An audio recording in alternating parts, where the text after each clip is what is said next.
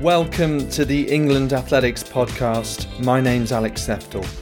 Today you're going to hear from 5 important people who do great things in the sport.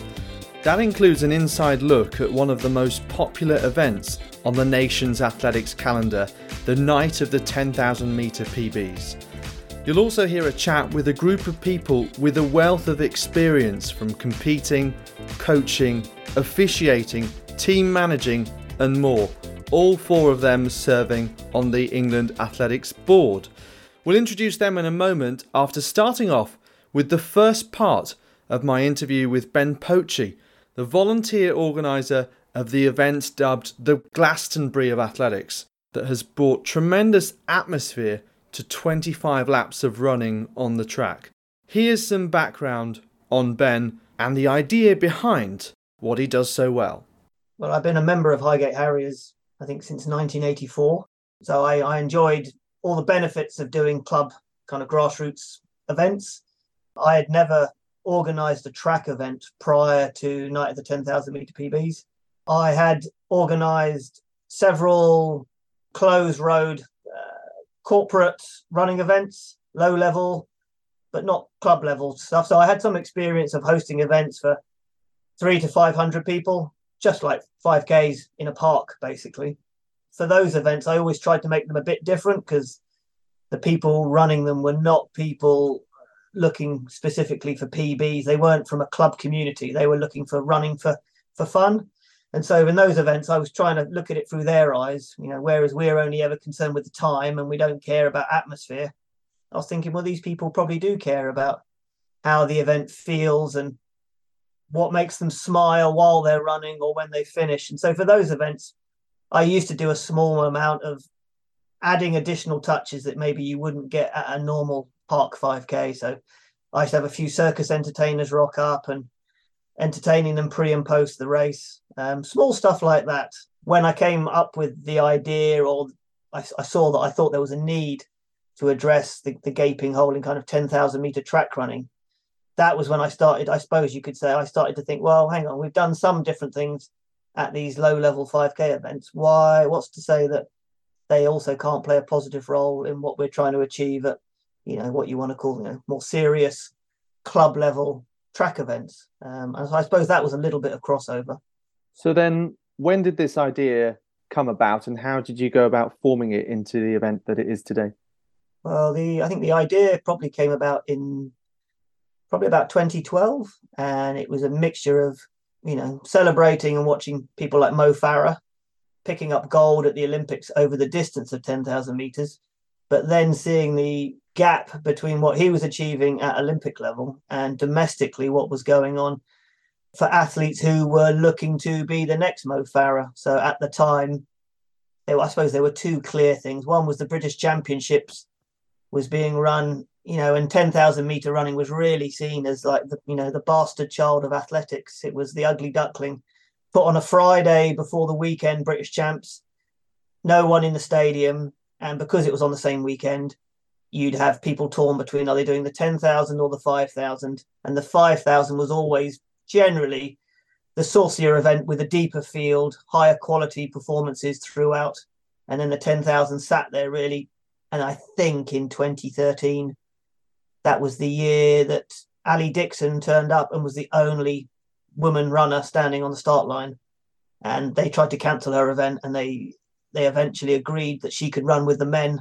And again, there was a real paucity of men. I don't know if it was less than 10 actually on the start line, and this is the British Championship. So you've got that for me, which was an abject failure for, the British champs, what should be the highest level in our country. And then you had the fact that people like Andy Vernon at the time, who was arguably our best 10,000 metre runner, trying to get Olympic and World Championship qualifying times. It was considered the norm by then. People like Andy had to fly to America, to Stanford, to run in a good quality race to get the times. And so it just, I think I'd be overselling myself to say that I thought back then we could definitely do it. I did think there's an opportunity to try. It's a track. I'd had experience of doing road races outdoor, and there's so many complications when you're on a public highway. In some ways, the track is like, God, it's easy in some respects because safety, risk assessments, public, vehicles, none of that is an issue that you really have to worry about. So I then started to think, right, maybe there's an opportunity. If we start really low level, maybe we could create a 10,000 meter event that tries to kind of, over the long term, try and challenge what has become the norm in our country for 10,000 meter racing, essentially not to exist. And so, yeah, we had the goal of what could we do as an event to improve the British standards of 10,000 meter racing. And with my own personal hat on, while I was never the level of Andy Vernon, I was a decent club level runner back then. And I knew that my performances were always, without doubt, always improved when there was atmosphere at an event. And it was so hard to race 10,000 meters with no atmosphere, like 25 laps of the track, zero atmosphere. I suppose they were the twin initial ideas, really, was number one, let's create an event where we try and act as a beacon to our nation's 10,000 meter wannabes and say, we want to get you all together and we want to help you run faster. And then it was also, what can I do as an event organizer to improve atmosphere so that these guys are going to have the best, if they do commit to this event, to give them the best opportunity and the best conditions for them to run quicker times. So what challenges then have you overcome, and perhaps what are you still facing in terms of challenges? There's always different small challenges, but the big broad challenges, I think, are time. A big part of the event, almost kind of DNA, is the fact that it is on the day, it is hosted by volunteers and it's non-for-profit. And I, as the race organizer, I work as a volunteer. And so, that's a big part of our sport, grassroots club level sport. And I've used it really in a way to kind of beat national governing bodies to help me, sponsors to help me. And it's really worked in our favour because, I'm not taking anyone's pound of flesh. I talk to spectators about coming to the event and it's all for free. I'm not in it to get any money from your wallet. So it's been great. But then obviously the obvious downside to that is as the event has grown, it takes more and more of my time, which obviously I'm not compensated for. So it's a case of trying to work the amount of time, the huge amount of emails, meetings to get sponsors on board, to get athletes, and work that around a normal life where you are trying to earn an income. So I suppose, time is a constant challenge. And as the event grows, so does that challenge really as a reality. But I've said it many times, Night of the 10,000 is, I think, just one variant of how we can present our sport on the track. And I think it definitely isn't the single template or the answer. And I think maybe people listening to this will have lots of other ideas about where it can go off. So I wouldn't say for 1 minute that race organizers have to do it as I do it as a volunteer. And once events get up and running, I think there's a good argument that they should be compensated so that time they're investing isn't time they're trying to claw back elsewhere to get money. But time is probably my biggest challenge. And I'd say initially it was commitment mainly from athletes. And I'm sure some organizers who might be listening to this will appreciate it. Back in the early days, I put quite a lot back onto the athletes because yes, we were trying to create a better 10,000 meter environment for them to run faster times. But my big thing to them in all my communication was this also lands on your shoulders as athletes to take some responsibility. If you want the better event, then you need to commit to coming to my event. And if you enter it, the commitment is you race, because especially in 10,000 meter racing, you've only got X amount of places on the track. Places sell out. And then what tended to happen is as it got closer and closer to race day, people would drop out of the race. It's a big commitment. People didn't want to fail over 25 laps of the track. And so, as a challenge, commitment from the athletes to support the event. And clearly, the event needs to be something that the athletes want. There's no good putting on an event and then demanding the athletes support it. But if there is this mutual agreement that what you're putting on is what we want, then I was really strong at saying it needs to be some form of collective responsibility. We all together need to make it better. We all need to make our sport better, more exciting, more opportunities for you to run fast times. And so, getting that commitment initially from the athletes to be part of the event success. And I'd say the same about the spectators. We get 9,000 people down to Parliament Hill. And again, initially we put it on them. We say, if you want to have a special event, a social, an annual celebration of our sport, it really is down to you guys to be there to make it. And they all have.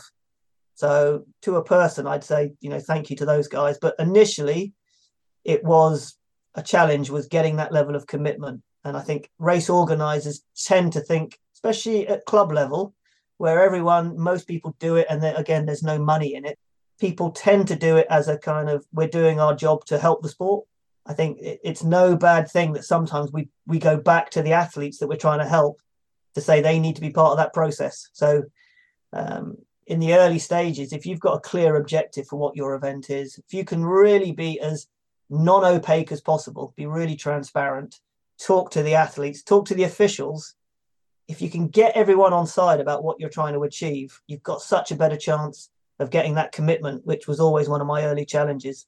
Ben Pochee, the organiser of the night of the 10,000 metre PBs, which is coming up later this month. Later you'll get some insight on some of the risks that he's taken to try and make the event a success, which it certainly has been, of course, hosting the British trials for the Olympics, World Championships, the European Cup, and getting on BBC TV.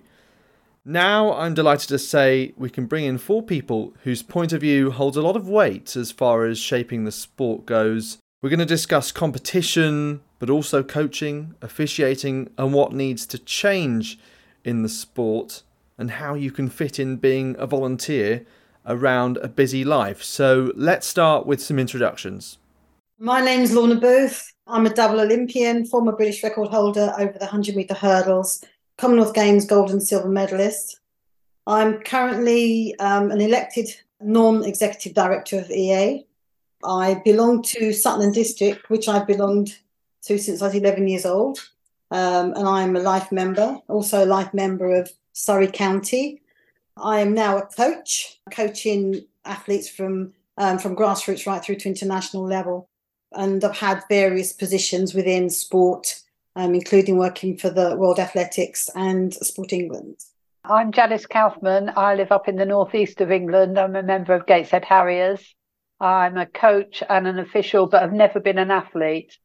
My sport was racket sport, so I've transferred across. I'm also on the England Athletics Board and chair of the North East Regional Council. Hi, I'm Matthew Dalton. I'm a member of the board of EA, and well, that's through the route of England Council, which I chair, and behind that is my chairmanship of the Eastern Region. I have been an athlete, a little bit less successful these days than I used to be, but masters level at the moment, so 400-metre hurdles and sprint hurdles predominantly. I'm both a coach and an official as well. Clive Poyner. I'm members elected board director. I've been in the sport now for the best part of sort of 50 years. Initially as an athlete, sort of reasonable sort of county standard. Then got into coaching sort of 40 years ago and had that coaching certificate ever since. Done some officiating qualifications, chaired City of Norwich Athletic Club, and latterly I've really got involved in sort of the management. So I'm chair of athletics in Norfolk, also sports all in Norfolk, looking after the Eastern Young Athletes League, and obviously now a member of the board. So quite a lot on in the sport. So what's fascinating about all of you is that you've all found many ways to continue in the sport and add strings to your bows. So it would be quite some orchestra if we all had you together in that metaphor. Interesting to reflect on why you do what you do and what you enjoy most about it, what really kind of gets you out and down there to the club or whatever environment it's in. So Clive, what do you enjoy most about what you do? Probably most enjoyment is probably sports hall. That's really seeing athletes who sort of, in some cases, may not aspire to be sort of full athletes, probably achieve their greatest achievements in the sport. So, so being part of that environment and the atmosphere, certainly at some of the regional championships and the national championships. Yeah, that's a really enjoyable. It's hard work, but it's also really enjoyable being part of that. Yeah, it's interesting. It's a competition that's really cherished, I think, cherished as something that we've done for many years and has been the starting point of the enjoyment for many young people. Lorna, what do you enjoy most about what you do? Of course, your history in athletics has been so multifaceted, and it's something that you thrived at on the biggest stage of all, as you said. So, I mean, I've always been passionate about athletics since I was knee high. And I think for me, with the experiences I have and the ability I have, I'm able to put back into the sport to help different areas in the sport. But also, through my son, I came into coaching, and I feel there's so much to offer the young people. So I like to, to help to coach, help to support them in all the different ways, whether it be actually in the sport or outside of the sport. I have a passion. The sport, I think, is the way to teach the kids to learn about time management and commitment. Yeah, there's a lot of giving back, I think, that's evident across coaching, officiating as well. Janice, you mentioned about your experience in both of these roles. You're someone who's also won a Sports Personality Award as well. What do you enjoy most about what you do? Well, I enjoy the coaching most. And whilst it's lovely to coach young people and you can see their progression, I like coaching the seniors. It's much harder for them to improve. They have to work harder, much smarter. I still have a few young athletes that I coach, but the reward is seeing people progress, I think, get more coordinated and improve their technique. I guess the beauty of our sport is that there's so much that's different that I'm going to probably choose two examples which are completely different. I love taking a 9-10-year-old who's never been anywhere near a hurdle before and has been down the track for a few weeks, probably just running on the flat, and helping them through that first stage of getting past, in a lot of cases, the fear of running over the hurdle. So that very basic starting a youngster and instilling that passion within, in this case, hurdles, is something that I love. But I have to admit, I absolutely love timekeeping, as strange as that might sound, particularly when there's electronic to time oneself against. So that pursuit of betterment for myself within the discipline of officiating, I find great fun, and the atmosphere we have on a stand sometimes is great. And so, very different examples, but that's the great thing about the sport and the different aspects that people are involved in, that there is so much for everyone necessarily. No, that's really interesting. The atmosphere within the stand of officials. I don't think we tap into much and talk about that very much in this sport. Definitely do that more. I'm going to ask you all to pinpoint one anecdote or moment in your career that you can choose between a range of things. This might be the easiest one, that's made you feel proud, or it could be inspired, or something that's made you laugh or cry, or proud, inspired, or made you laugh or cry. Gladly, I sent this in advance, so you might have had a chance to think before being put on the spot. Janice? My proudest moment would have been when I was coaching a Paralympic sprinter. And I didn't start coaching her until she was 30. So she thought her best days were behind her.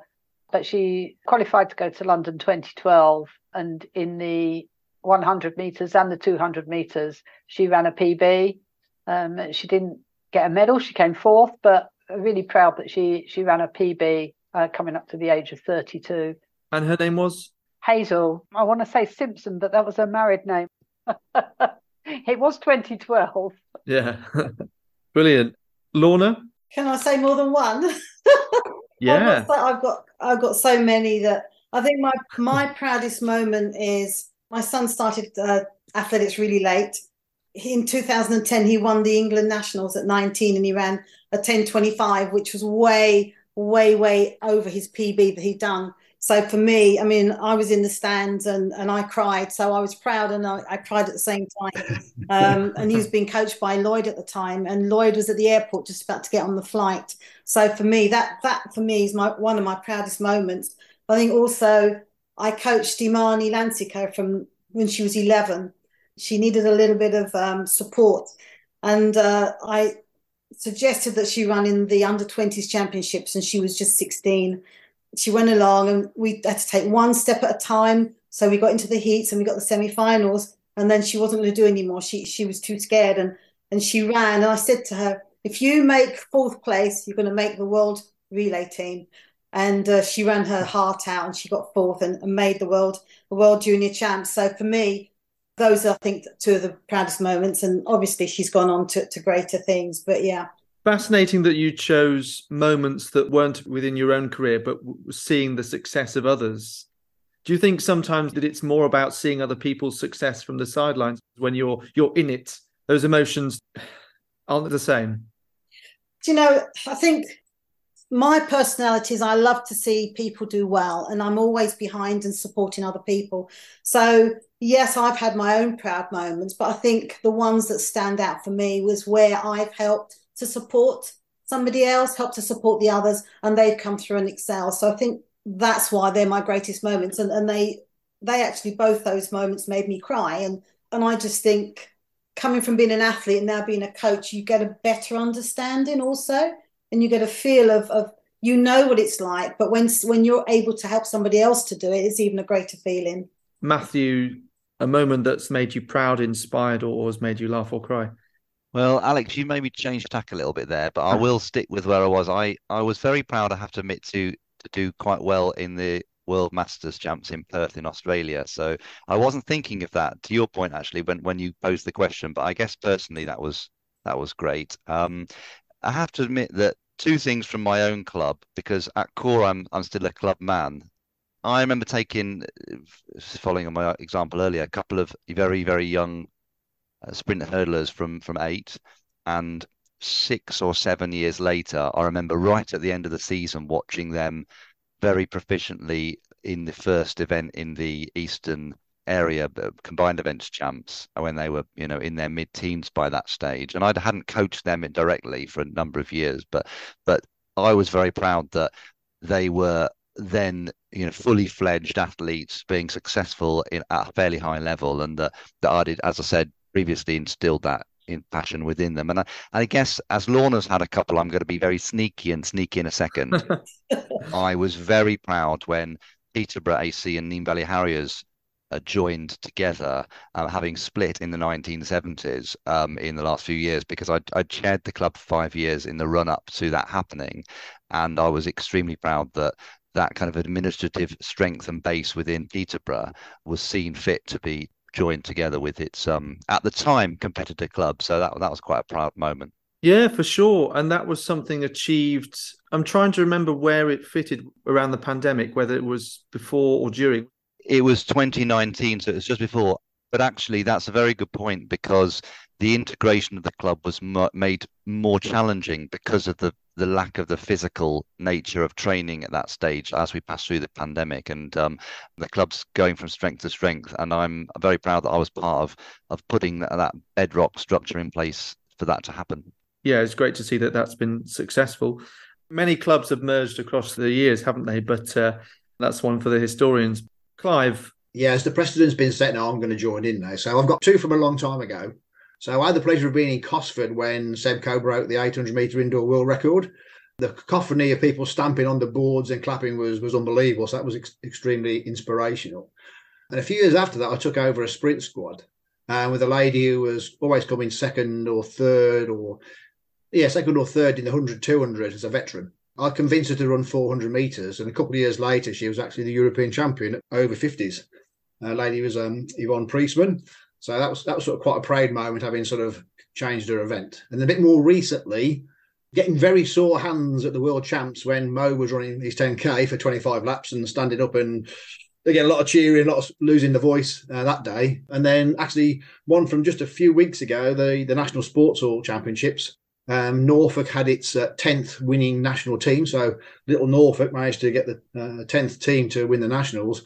And the young lad who won the all-rounder championship, I coached him. So it was a really personally proud moment from two reasons, obviously being chair of the county and obviously as chair of the coaching the individual. So, that was more recent. So what I'm getting from this conversation already is that we're touching on elements that, again, aren't always talked about.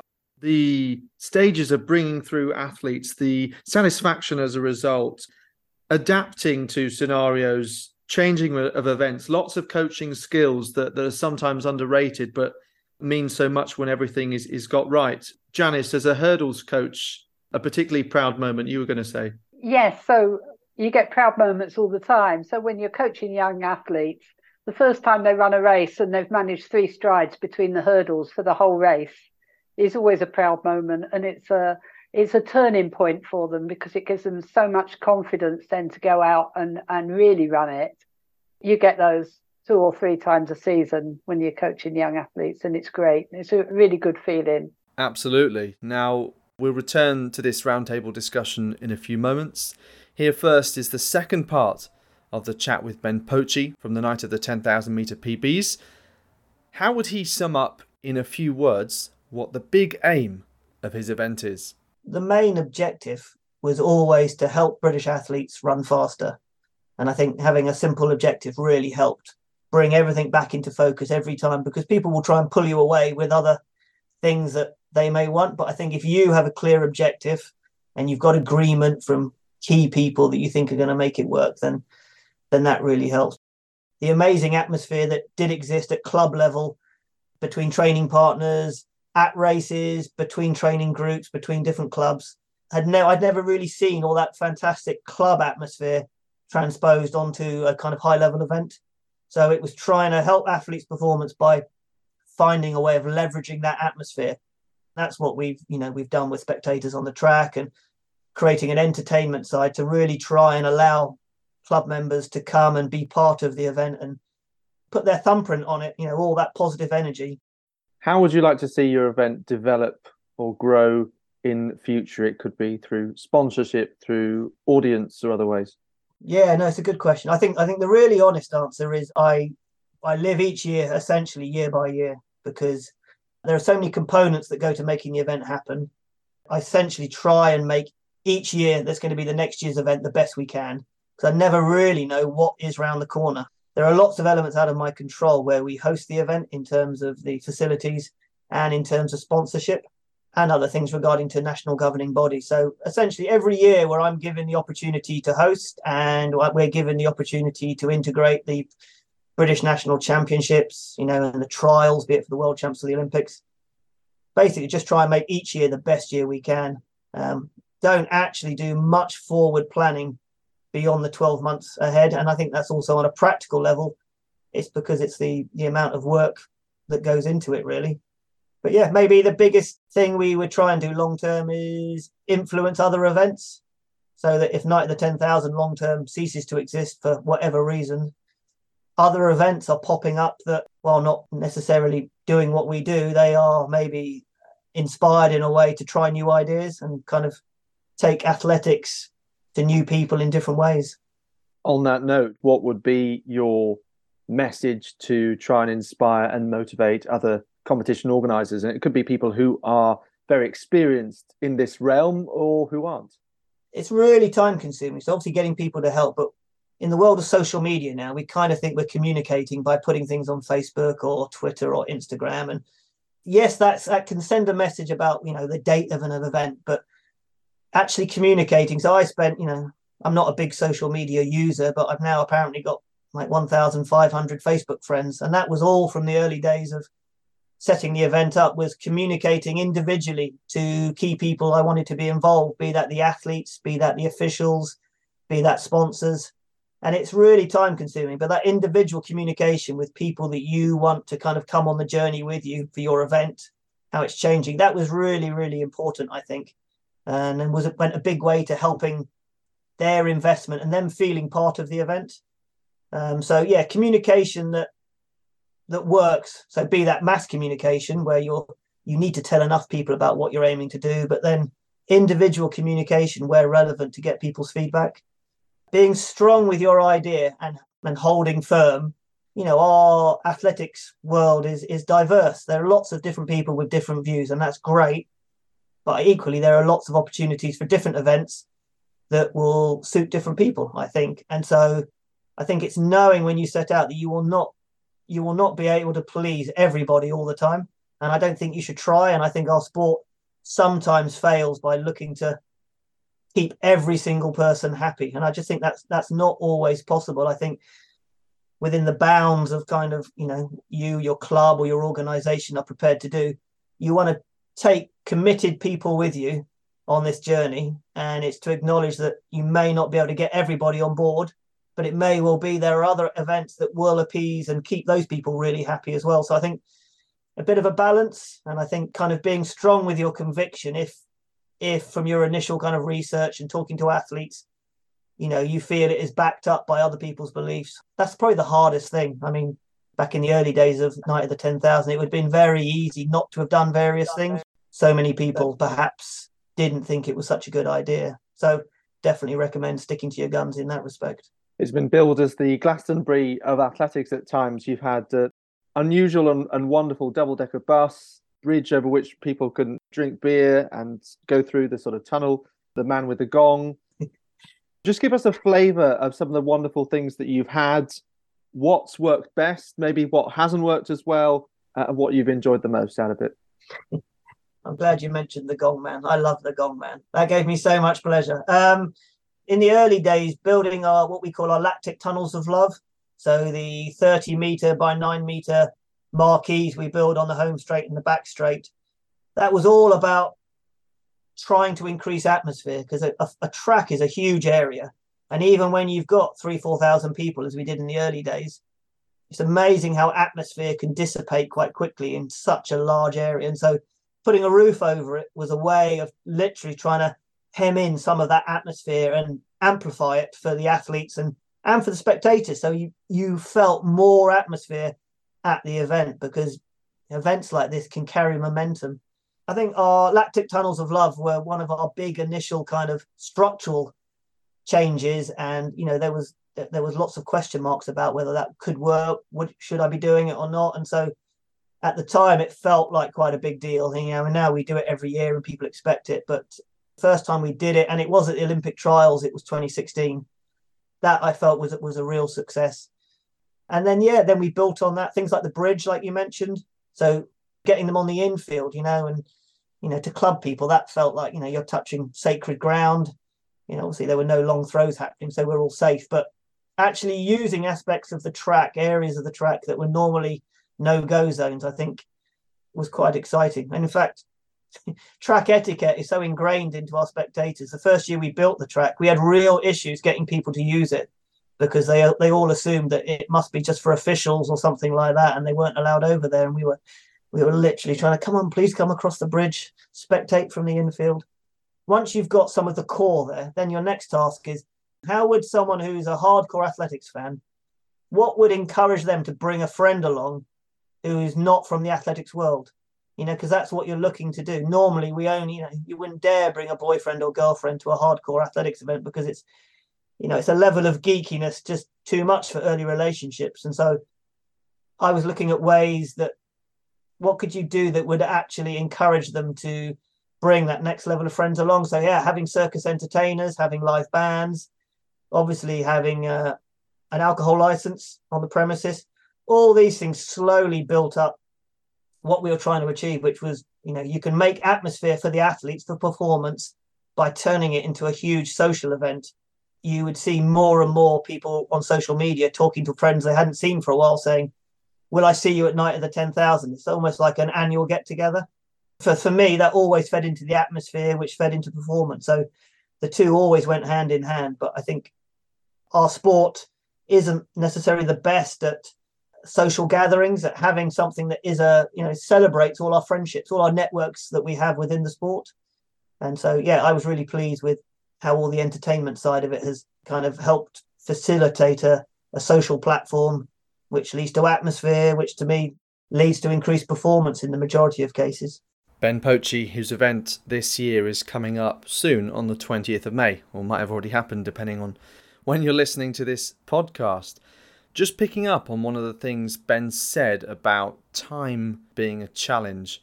Thinking, of course, about the fact that all of you lead busy lives around families, as well as those of you who have full-time jobs. Just explain a little bit about how you fit athletics into your day, your week, your life. Matthew. Alex, that was a perfect question, because just in the last 5 seconds, someone's asked me about what a lorry driver should take as his load here at the office. So that was perfect. I guess the first thing I'd say is, you mentioned family, and my wife's very accommodating, I must say that. And but she understands that helping this sport is part of me, and so that keeps that rounded personality, which I'd like to think is rounded at least. that's what the first thing I'd certainly say, that you need somebody who understands your passion and understands you sometimes being on webinars and calls in the evening and all the sort of things that we all do.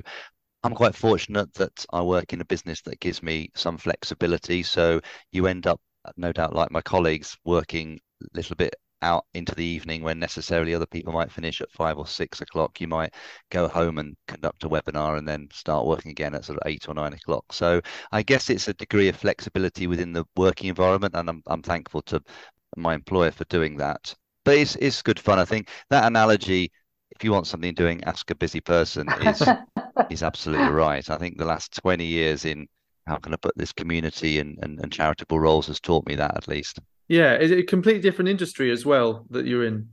Yes, we sell seed to farmers, so a little bit different to athletics. Absolutely, but it still reaches the regions of the country as well. Yeah. Clive, how do you fit athletics around your life? Well, actually, the pandemic changed me a little bit, and I decided at that point that rather than fitting athletics around work was going to fit around athletics. So for the last 2 years now, it's athletics has been in the prime seat, which did allow me then to take on the board role and some extra coaching roles. In terms of, obviously, family is obviously very important. My wife knows a bit like Matthew, it's my passion. So she's very supportive again in terms of what I do on that side. One of my daughters is actually a coach. So again, I see her down the track. So I don't need to go around the house sometimes. So that sort of helps as well. Work is now second in the camp, and actually athletics is first for me now. What's your profession by trade? So I'm an engineer. So historically, we've built sort of sculptures for Take That and things like that for some of their shows, and engineering. Well, a very useful skill to have, to be able to engineer and think about how everything should fit in its place and how everything should run. Efficiency and calculation comes in handy sometimes. Yeah, absolutely. Yeah, particularly like process measurement and sort of audit trail as well. So that's a really sort of useful sort of skill that sort of transitions across. So I'm enjoying bringing that to the board. Janice, I mentioned that Sports Personality Award. Of course, that was jointly with your son, Richard, isn't it? Yeah. Yes. So like Matthew, my family are very supportive. My husband in particular puts up with my athletics, and I put up with his 50-year collection of football programmes and magazines. So we've come to an arrangement there. Unfortunately, now I'm retired, so I can give a little bit more to athletics. But previously I worked in logistics, facilities and security. Fairly long hours, but I'd just go straight from work to the track, get home, and we'd be eating our dinner at 10 o'clock at night. Everything had to fit around. And of course, one of my sons is a coach and coaches at Gateshead Harriers as well. And another of my sons is a rugby coach. So sport runs in the family, really. Yeah, Lorna, you've already mentioned your son and his athletics as well. Of course, you've had multiple roles, including abroad, right, as a team manager. So how have you fitted that all in around your life? I mean, my life has slightly changed a little bit now because of COVID and redundancy. But prior to that, I was taking annual leave. So I'd always take annual leave to do duties. What I also did, I was on flexi. So I was able to go into work early, leave work early, so that I could get to the track on time. I did time where I had time in lieu, so I could use the time in lieu to go to different events or whatever. So a lot of my holidays and spare time was taken up from work, because I wasn't sort of in the last, I think, 15 or so years, I wasn't working in athletics. I was outside of the sport. So working for the Royal College of General Practitioners. It was a totally different field, but, they were quite supportive in me having flexi time. While my son was going to high school, however, I backed out of athletics to give him time so that I was then able to support him in all his academics. And then I came back into the sport because I'm a single parent. So I raised him on my own. But my son started the track when he was about 2 years old. So he was already on the track. Sport was his life, but not athletics. I was able to change things around a little bit. And I just prioritized and just managed my time. Don't know how I did it though, because now I'm finding it really difficult to manage everything because there's so much on. But yeah, I think once you step back, you realize just how much time management you have to put into your life when you're doing a sport. Yeah, I think what one learns from listening to all of you is how the these elements of time managing and dedication commitment are all quite inherent within one. You know, it's not something that you kind of switch on or switch off. You kind of have it, and that's one of the reasons why you have been so committed. So thinking then about an area in the sport maybe that you'd like to see some change in, or that some progression is needed, or some modernisation is needed. Some thoughts on this. Lorna, should we start with you? An area you'd like to see change in? I'd like to see coaching. I think for me, having now been in the sport quite a while from different areas, I think I would like to see the coaching pathway and the tracking of the coaches to be changed. You know, for education system, I think we need to have good coaches in order to breed good athletes. We're losing a lot of our good coaches, and I think coaches are part of that team that leads to good performance. We just need to have a fair and transparent system for the recognition of the coaches to evolve, but also so that the coaches can see where they're going, to see that there is a pathway. Probably something similar to, you start off as an assistant coach, you go to a coach, and then what do you do? How do you get into the system? How do you progress on to being a performance coach, going away with teams? So I just think I'd like to see a clear pathway, but a support system in the education system for coaches. Get help from maybe mentors or something. I've been lucky. I think I've had a chance to sit in with coaches such as John Smith, Bobby Kersey, Leo Davis, and I was coached by Tom McNabb and Frank Dick. So I've been lucky, but I can see other coaches there that haven't had that chance. And I think I'd like to see us doing more for coaches. My concern probably is entry points for volunteers, for both coaches and for officials. That's the lifeblood of the sport. Without those volunteers, you know, the athletes have got no matches to go to because there's nobody to run the matches. They've got no coaches to try and develop them. So I think that's the key focus for me. And I think I'm really pleased that the officials levels 1, 2 and 3 have now been transferred to England Athletics, because that's in our camp now, and we can sort of try and really make sure those processes are correct. Matthew? Yeah, I'm going to take kind of Clive's comments and take it on a stage, I suppose, around the concept of officials, that it is important that we get the education right, in certainly at levels 1, 2 and 3, and look at necessarily what formal education we're doing perhaps at levels 2 and 3. But for me, the principle of mentoring is critical. I guess my greatest interest in the sport is the progression of officials, not necessarily the numbers coming in at the very bottom, but how those individuals progress through the pathway and in many cases hopefully end up at level 4 and officiating at a national level. I think that's something that I have to admit both governing bodies have been not focused on as much as they could.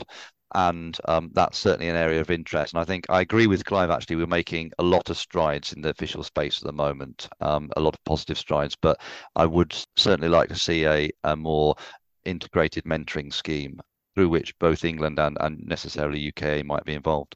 Thank you. Janice? Well, I echo Lorna's points. There are some great people out there, but unless you're coaching an athlete at a high level, you perhaps don't get the opportunities to do as much as people would like. Some of the club coaches don't get that opportunity to have the additional mentoring and training that perhaps they deserve.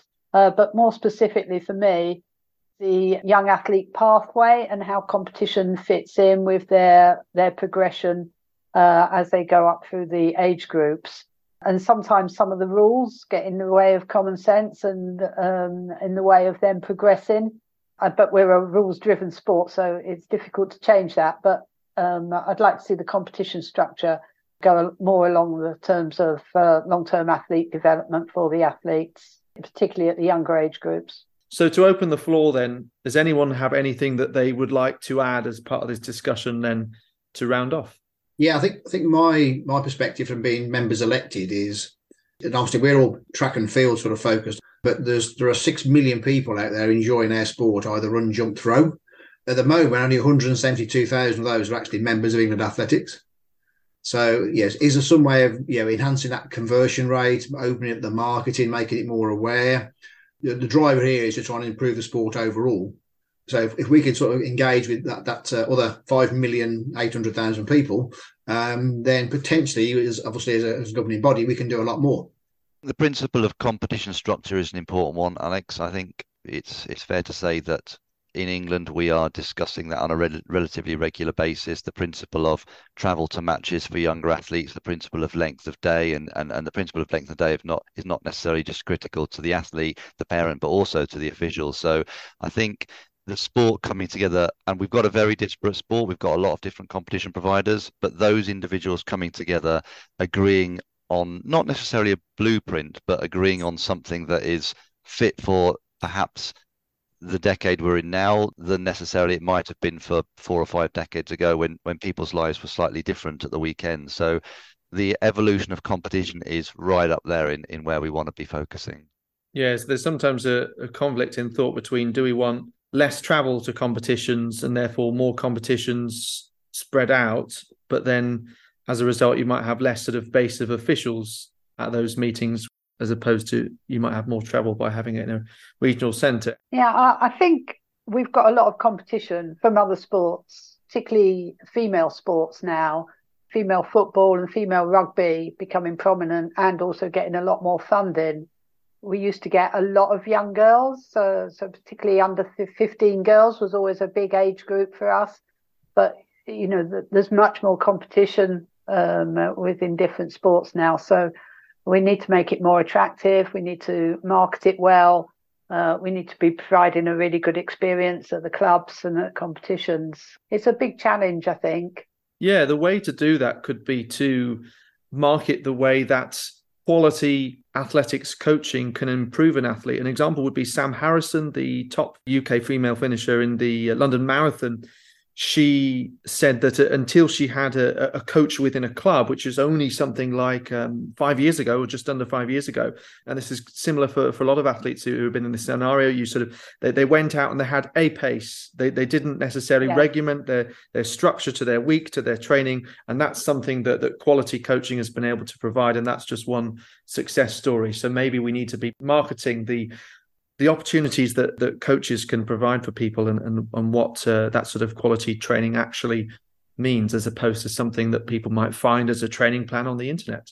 The Liverpool footballer Trent Alexander-Arnold has set up an after academy, and what that for is for footballers who are released by academies. And one of the things that they might like to hear is that they have potential within another sport like athletics. Lorna. We've got a lot of kids that come into our sport to get fit, to go into other sports. So they're learning to run with us to go and to get fit to go into other sports.